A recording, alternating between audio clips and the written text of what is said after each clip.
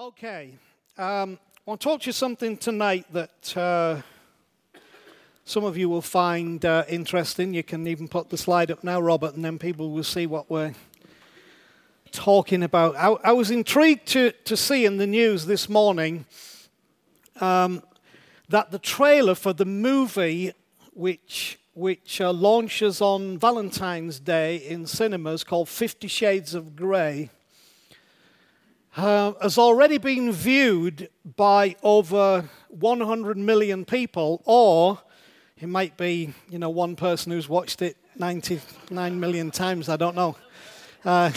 Who knows? But it's already been viewed over 100 million times. Now, for those in touch with popular culture, and those not in touch with popular culture, 50 Shades of Grey is a novel by an author by the name of E.L. James that traces the deepening relationship between a college graduate and a young business magnate called Christian Grey. It's notable for its explicitly erotic scenes featuring elements of sexual practices involving bondage and discipline, dominance and submission, sadism and masochism. Now, this book is not to be confused with what is, in my view, a much better book called 50 Shades of Grey, which is all about garden sheds. And he's actually a very, very funny book, but not to be confused with that. Now, when I read that this morning, I found myself trying to ascertain what was the great attraction that would draw so many people just to watch a trailer. Now, of course, Grey, in the title, 50 Shades of Grey, is a play on words with the main character, of course, being called Christian Grey, and also grey being that huge space that exists between black and white. The place where, if we're honest, most of us live. And maybe we're supposed to.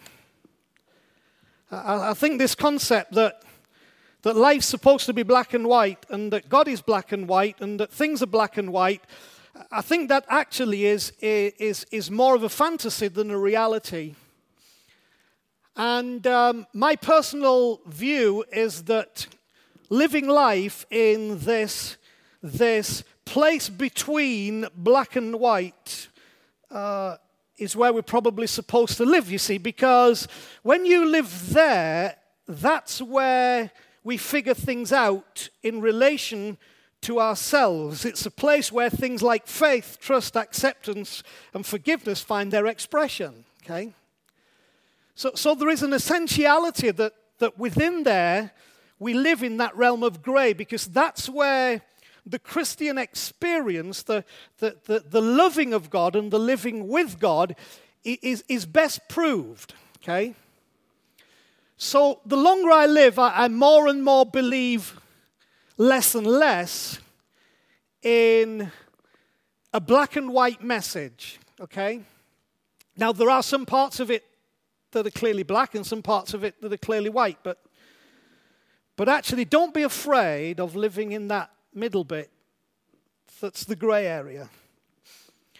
So, having seen this, I then started to get uneasy as I realized that pain, punishment, discipline, dominance, submission, all in the name of love, are all things with which I am all too familiar as elements of what some would call the gospel.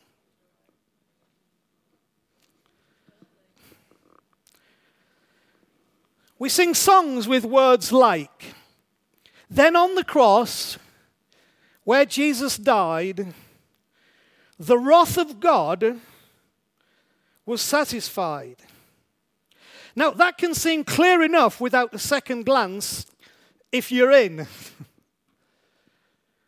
If you're not in, the whole business of punishment and wrath being satisfied by inflicting pain on another so that the one inflicting the pain can feel better in themselves is a bit of a weird concept that doesn't depart too much, if you see it through that lens, from what's happening in the book called 50 Shades of Grey. It's also another interesting verse and there's lots of scriptures we could talk about that. And bear in mind, I'm not saying this because I'm being contrary. I'm saying this because I want you to open your understanding that some things we ride over slipshod and we don't actually realize what the implications are of what we are saying about God, about Jesus, about the church, about the message of the gospel. Just as an aside, before I tell you this scripture, I found it interesting to read that when Rob Bell, who I greatly appreciate, I think Rob has a massive contribution to make to the church and has made a massive contribution. When he wrote Love Wins, he wrote a book called Love Wins, which really is based on a full acceptance of the fact that when Jesus said on the cross, "It is finished," he meant it. And that through that, the love of God flows in an unbelievable way that we're asked to believe, okay? Because it doesn't work like human love or kindness. In that book, because of those concepts, Rob had to question our understanding that we teach in church of some things like hell. What do we mean by hell? What do we mean hell is? Who do we believe hell is for? How long does hell last, if hell exists and hell lasts at all? All valid and amazing questions that have got to be answered if we are not introverted and only interested in polishing the things that we've always believed without asking questions about them. When Rob released that book, almost 3,000 people left his church. I want that to sink in a minute. Because sometimes you can feel when you do this stuff on a smaller level, certain things, but imagine 3,000 people stopped attending. Can you believe that the whole concept of love wins can be so offensive to the very people who say that they love God, who is love, and that his love wins, but when you start spelling out what that means, some people don't like it. It's because actually many of us, and I would include myself for many years of one of them, have actually been locked into the same mentality that is exposed in this book called 50 Shades of Grey. And in some ways, it's an explicit relationship with something that is not necessary. So, scriptures like Isaiah 53 and verse 10. Yet it pleased the Lord to bruise him, Jesus. Now, I can talk about these scriptures. I'm not against these scriptures, and there is a context to these scriptures, but I'm wanting you to understand that read through a certain lens, they say some things that we really don't want to face, that they say if you read them through a certain lens. It pleased the Lord to bruise Jesus. That means it actually gave God pleasure to do what he did to Jesus on the cross, which if we put some of our models of what we think God was doing to Jesus on the cross, then God is no different to what happens in the book 50 Shades of Grey. I can get into a lot of trouble for saying this stuff, but I'm already in a lot of trouble, so how can you a lot? I mean, So, there is the feeling, there is, and this is how I was raised in all of that. Now, again, I want to say that I believe in the work of Jesus on the cross. I can talk about the work of Jesus on the cross, but I'm just wanting you to understand that if our perspectives on these things are not looked at and corrected and examined, we actually present a God who's a bit weird. It's making you real quiet, this. Thank you for your encouragement. So, the wrath of God was satisfied. It gave God pleasure to punish his son. Then there's the feeling good about feeling bad thing that I reveled in, and the equally defining feeling bad about feeling good. You see, some of you have not been there, but the way I was raised with the gospel as I understood it, I had to feel good about feeling bad, and I used to get off on feeling good about feeling bad. So that manifests in all kinds of spiritual words like deep repentance. Have a time of deep repentance. Now, deep repentance may be necessary. I'm not sure how I would define that now, because I don't think repentance produces forgiveness. I think forgiveness produces repentance. And therefore, repentance looks very different when it's in response to forgiveness than it does when you think you've got to beg for forgiveness. So it put me on a high and kind of made me feel superior and really good and goosebumpy if I could really get into the mode of feeling good about feeling bad. What a worthless sinner I am, how awful I am, what a failure, I'm such a worm, I can never be good enough for you, God. Oh, our nation is so desperately, oh, it's so evil, it's so wicked. What I want you to understand, we get off on that stuff. And then we go away feeling good about our feeling bad. Oh, it was a tremendous time of repenting, and maybe it was, but what bothers me is not whether it was a tremendous time of repenting, it's the fact that we all go away with an afterglow about how amazingly good we felt about feeling bad. And then, of course, I told you the other one, which was then you weren't allowed to feel good about feeling good. You then had to feel bad about feeling good. Because if you were to feel really good, you would elevated and exalted yourself to a place that you should not be in, and you should understand that you still now are under the judgment of God, and at any moment you could be snuffed out. So you had to feel bad about feeling good. So I grew up kind of with this, I would call it almost a pseudo-sexual thing going on that I didn't realize at the time, that it felt so good to feel bad. And it felt so bad to feel good, and the more you could experience those feelings, the more spiritual you were. Anybody understand what I'm talking about? We could easily call one the pleasure of pain and the other the pain of pleasure.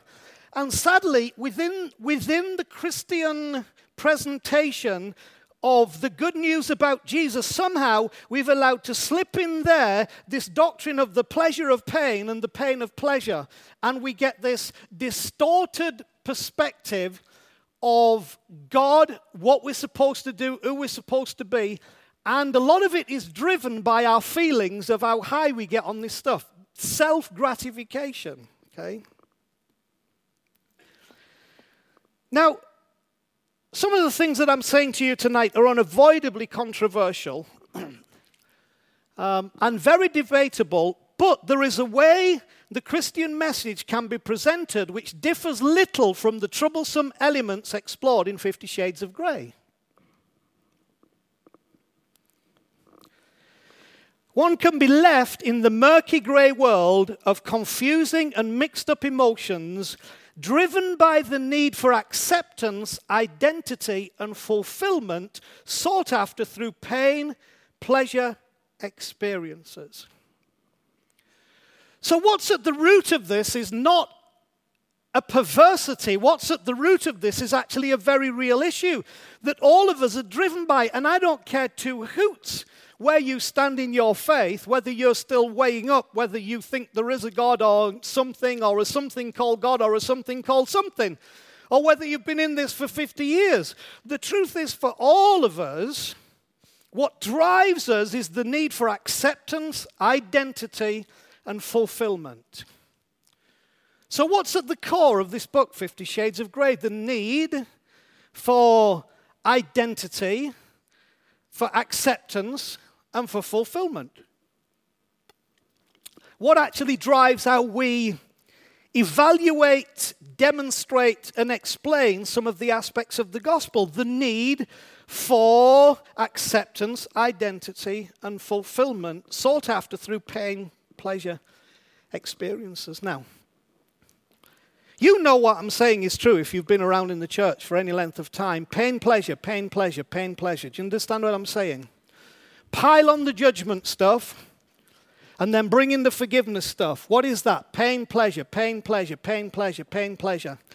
And whether you've been it for 10 minutes or 10 years or 100 years, it still works the same. Why? Because we get high on the pain-pleasure thing. It drives us because we've not yet learned to disassociate pain and pleasure from acceptance, identity, and fulfillment.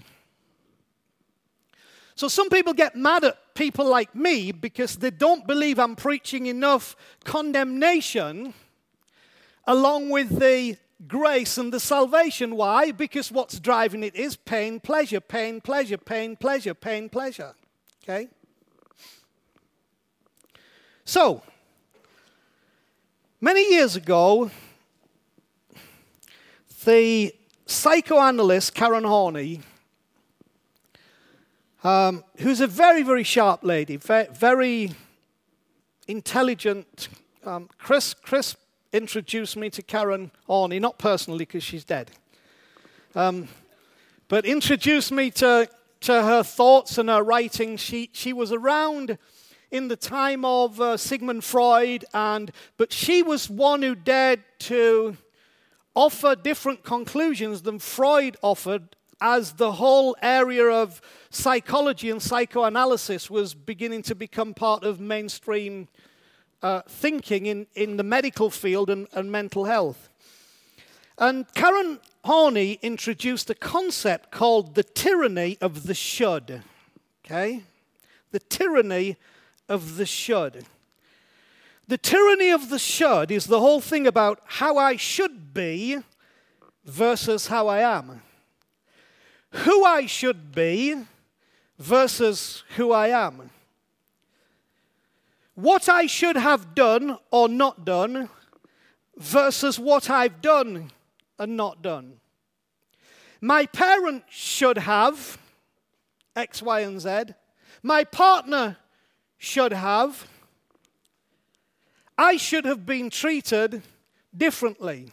The tyranny of the shoulds, which drive all of us because we, in our seeking for acceptance, identity, and fulfillment, are always held back by this tyranny of the shoulds. How we should have been treated, what shouldn't have happened in our lives, what we should have done, who we should be. And so in that process, what she brought out was two aspects, which is the whole issue of what she called the real self, the ideal self, and what was the other one? Oh, the real self, yeah, sorry.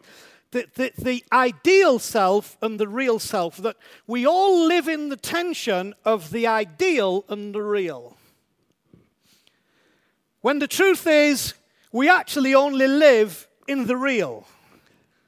But we live in the tension of the ideal and the real. And the tyranny of the shoulds is the thing that grabs us and drags us into that grey area between who I really am, what I have really done, what's really going on in me, what are my real expectations, and what ideally I would like to be, what I ideally would like life to be like, what I ideally would. So when we are held there, this issue of acceptance, identity, and fulfillment can never manifest in its proper way, so we look for other means in order to feel those feelings, which is what 50 Shades of Grey is all about, and what some versions of the Christian gospel is all about.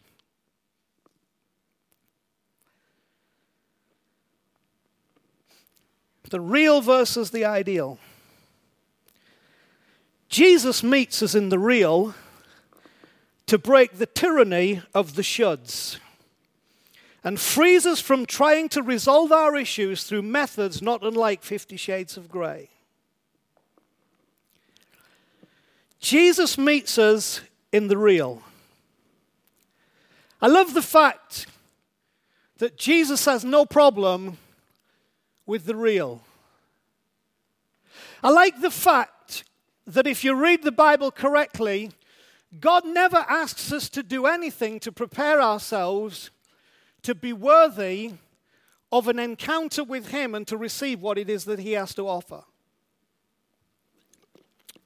In the book of Exodus, one of the most important scriptures to the Jews comes from when the Jews were being delivered from a bondage, a captivity, a tyranny in Egypt. And they celebrate what are called the 4 I wills. The problem is we have taken those 4 I wills and caught up in the grey area trying to find identity and acceptance and fulfillment. We have, because of the need for pain and pleasure, turned those into the 4 you musts. So most people's conscious or subconscious understanding of God is that God says you must, you must, you must, you must. Of which our reply becomes, I can't, I can't, I can't, I can't.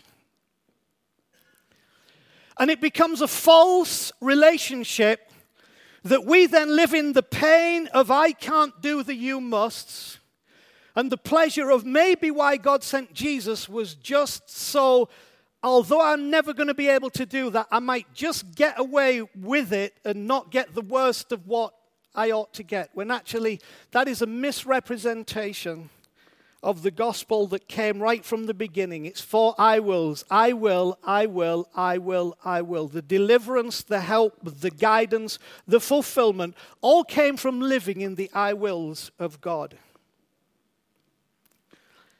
Jesus meets us in the real to break the tyranny of the shoulds and frees us from trying to resolve our issues through methods not unlike 50 Shades of Grey. It is the demands of the shoulds which dictate the level of our acceptance, identity, and fulfillment. So where do you sit in the whole issue of acceptance?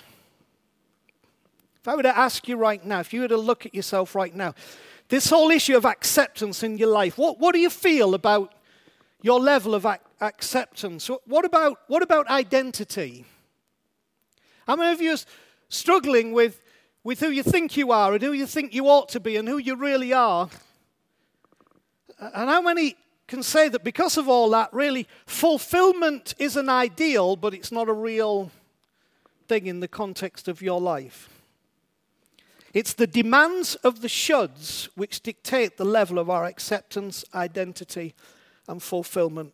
Until you deal with the shoulds, you will never truly find a secure identity, a confident acceptance, and a sense of fulfillment.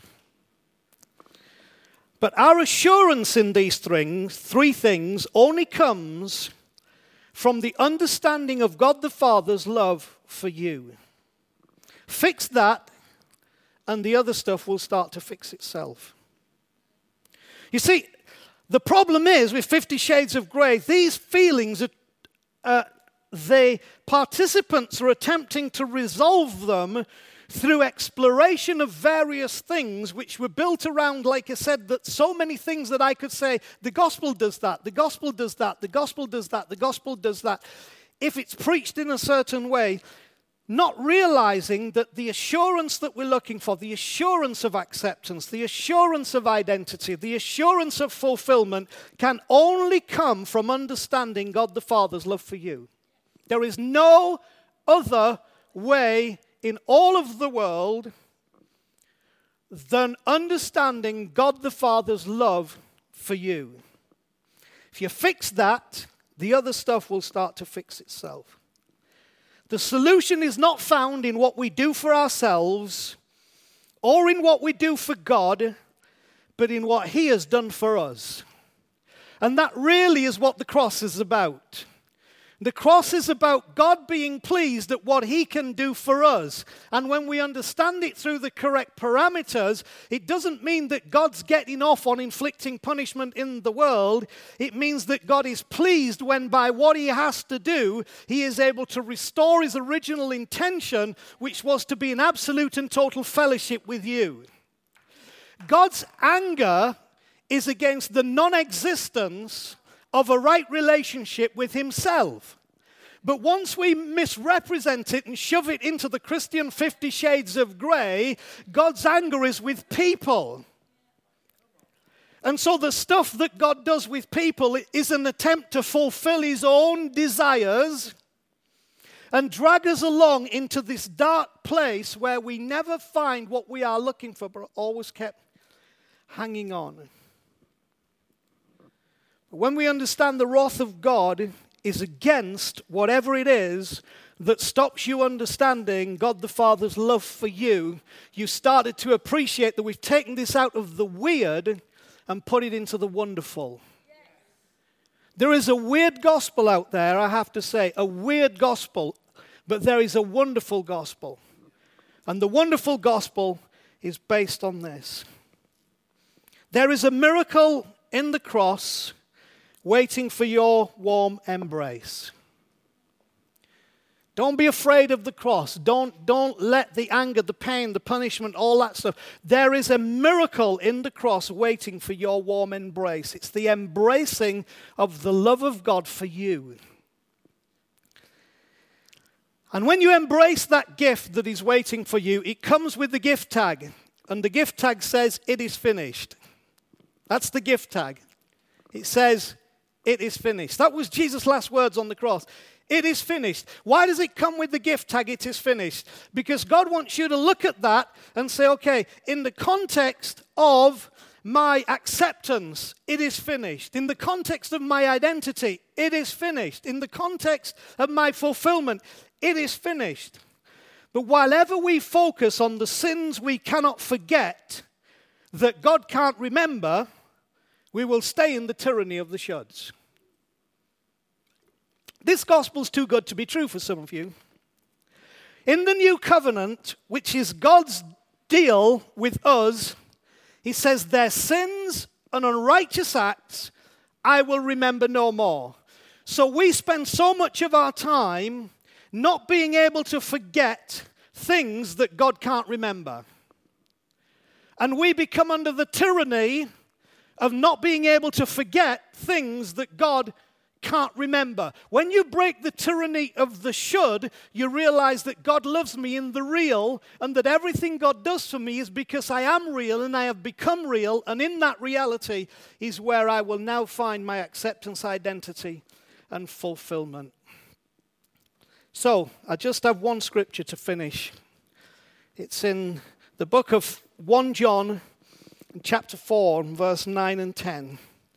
I'm not going to spend much time talking about these, but they are tremendous words from a man who actually walked with Jesus. He was one of the apostles, John, who was with Jesus at the Last Supper, who Jesus loved. Jesus liked John, and John understood in himself something that I think that is what Jesus was really liking in John. Because here's what John says, "In this, the love of God was manifested towards us, that God has sent his only begotten Son into the world that we might live through him." See, the tyranny of the shoulds makes you always have to live life through you. And you've never been very good at it. But the miracle of this is that through God's Son and what he did at the cross, that we might live life through him. So we actually begin to live our lives through the perfect understanding of the acceptance, identity, and fulfillment that rest in Jesus, God's Son. So you live here on earth as Jesus, God's Son, lived here on earth with an absolute confidence of your acceptance, your identity, and a fulfillment that fills your soul, that is able to say, this person, the Father, is one with me, and I am one with him. But here's what he says. He says, in this is love. Not that we loved God, but that he loved us and sent his Son to be the propitiation for our sins. I'm going to talk about the big word for half a minute in half a minute, okay? But first of all, John defines, he says, this is love. This is what you're looking for. 50 Shades of Grey, what you're really looking for is love.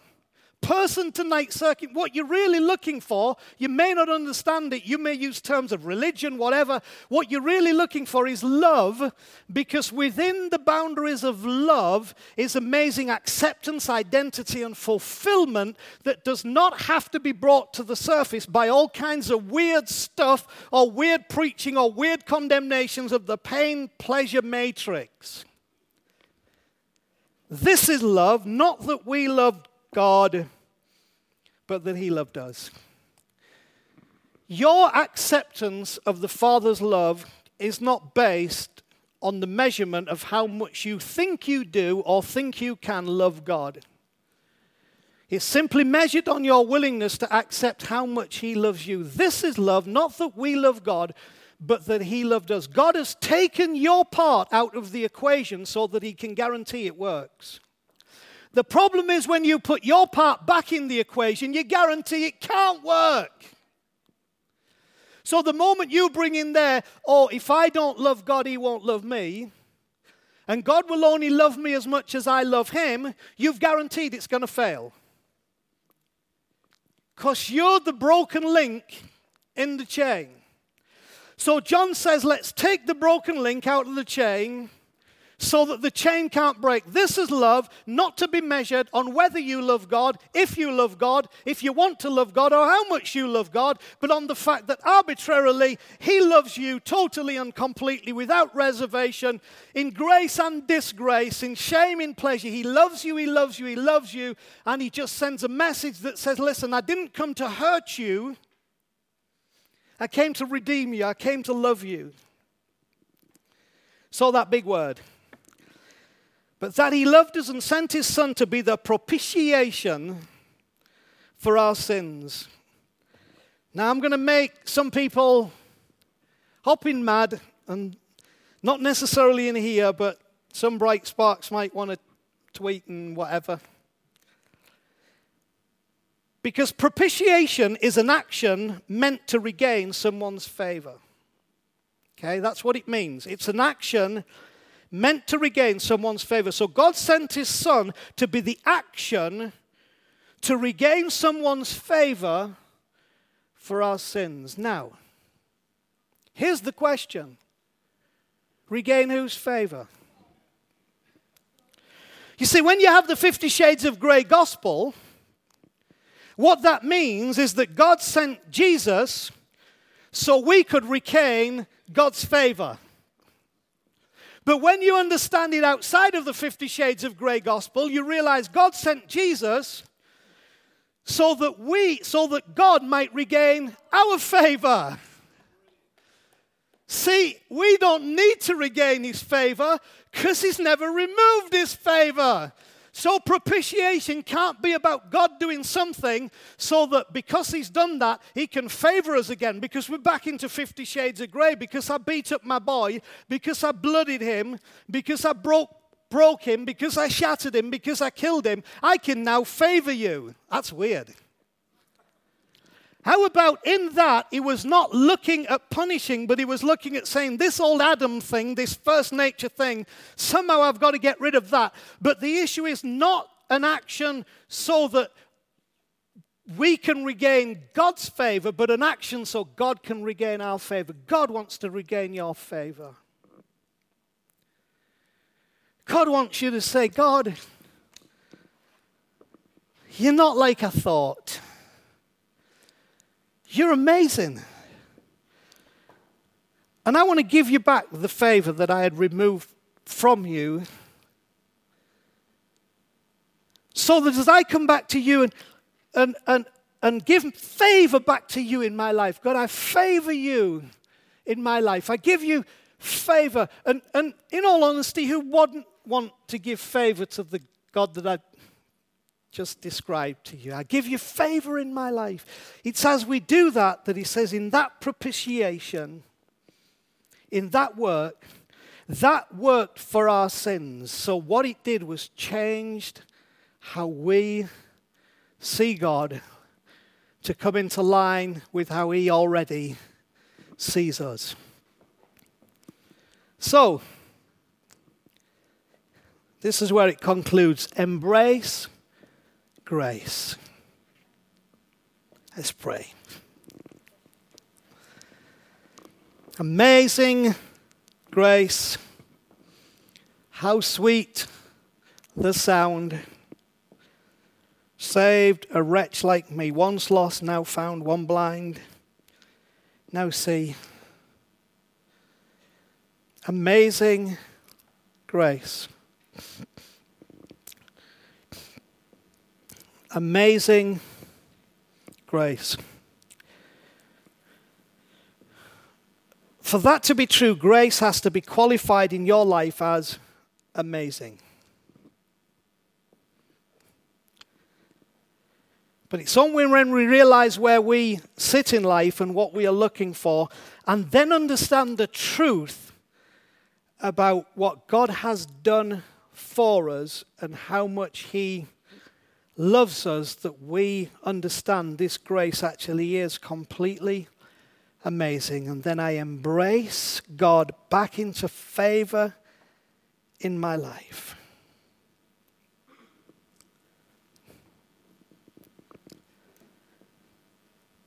And then acceptance, identity, fulfillment all start to flow. In Him is life. That life is the light of every man, and that life is the life given for you. It's the life offered to you. It's the life God wants you to enter into, so that now in His love we live through Christ and what He has done for us. I invite you into this relationship with the Father. It's pure, it's gentle, it's kind, it's loving, it's wholesome. And the wonderful thing is that it's not based on how much you love Him, but how much He loves you. Will you embrace tonight how much He loves you? Will you be free from the tyranny of the shoulds and come just as you are? Come real, not ideal. And in that place, you will discover what the Bible calls the love that has no height, no depth, no width, no breadth. It's bigger and greater than anything you've ever imagined, that enfolds you in its arms and gives you what it was you were always looking for from that love, without a whole lot of nonsense going on beside it that pushes you back into the tyranny of the shoulds. God has come to deliver you from them tonight. Open your heart. As you open your heart, say, God, I extend what grace is in my life as a propitiation. I bring you back into favor. Declare my favor towards you, because He's already declared His favor towards you. Father, right now in this place, let lives be touched, let hearts be changed, and let the tyranny that has held so many in bondage be broken right now, I pray, in Jesus' name. I declare that the cross was a success. I declare that when you say it is finished, it really was finished. I declare that when the curtain in the temple was torn in two to open the way to you, that it has never been stitched up. It still remains open, and that your goodness flows out to humanity tonight. And we receive it, that wonderful thing called grace. And we actually do believe that love wins, in Jesus' name. In Jesus' name. And we declare that we are going to close the book on the 50 Shoulds of Grey. Amen? We're done. All right, enjoy your burger.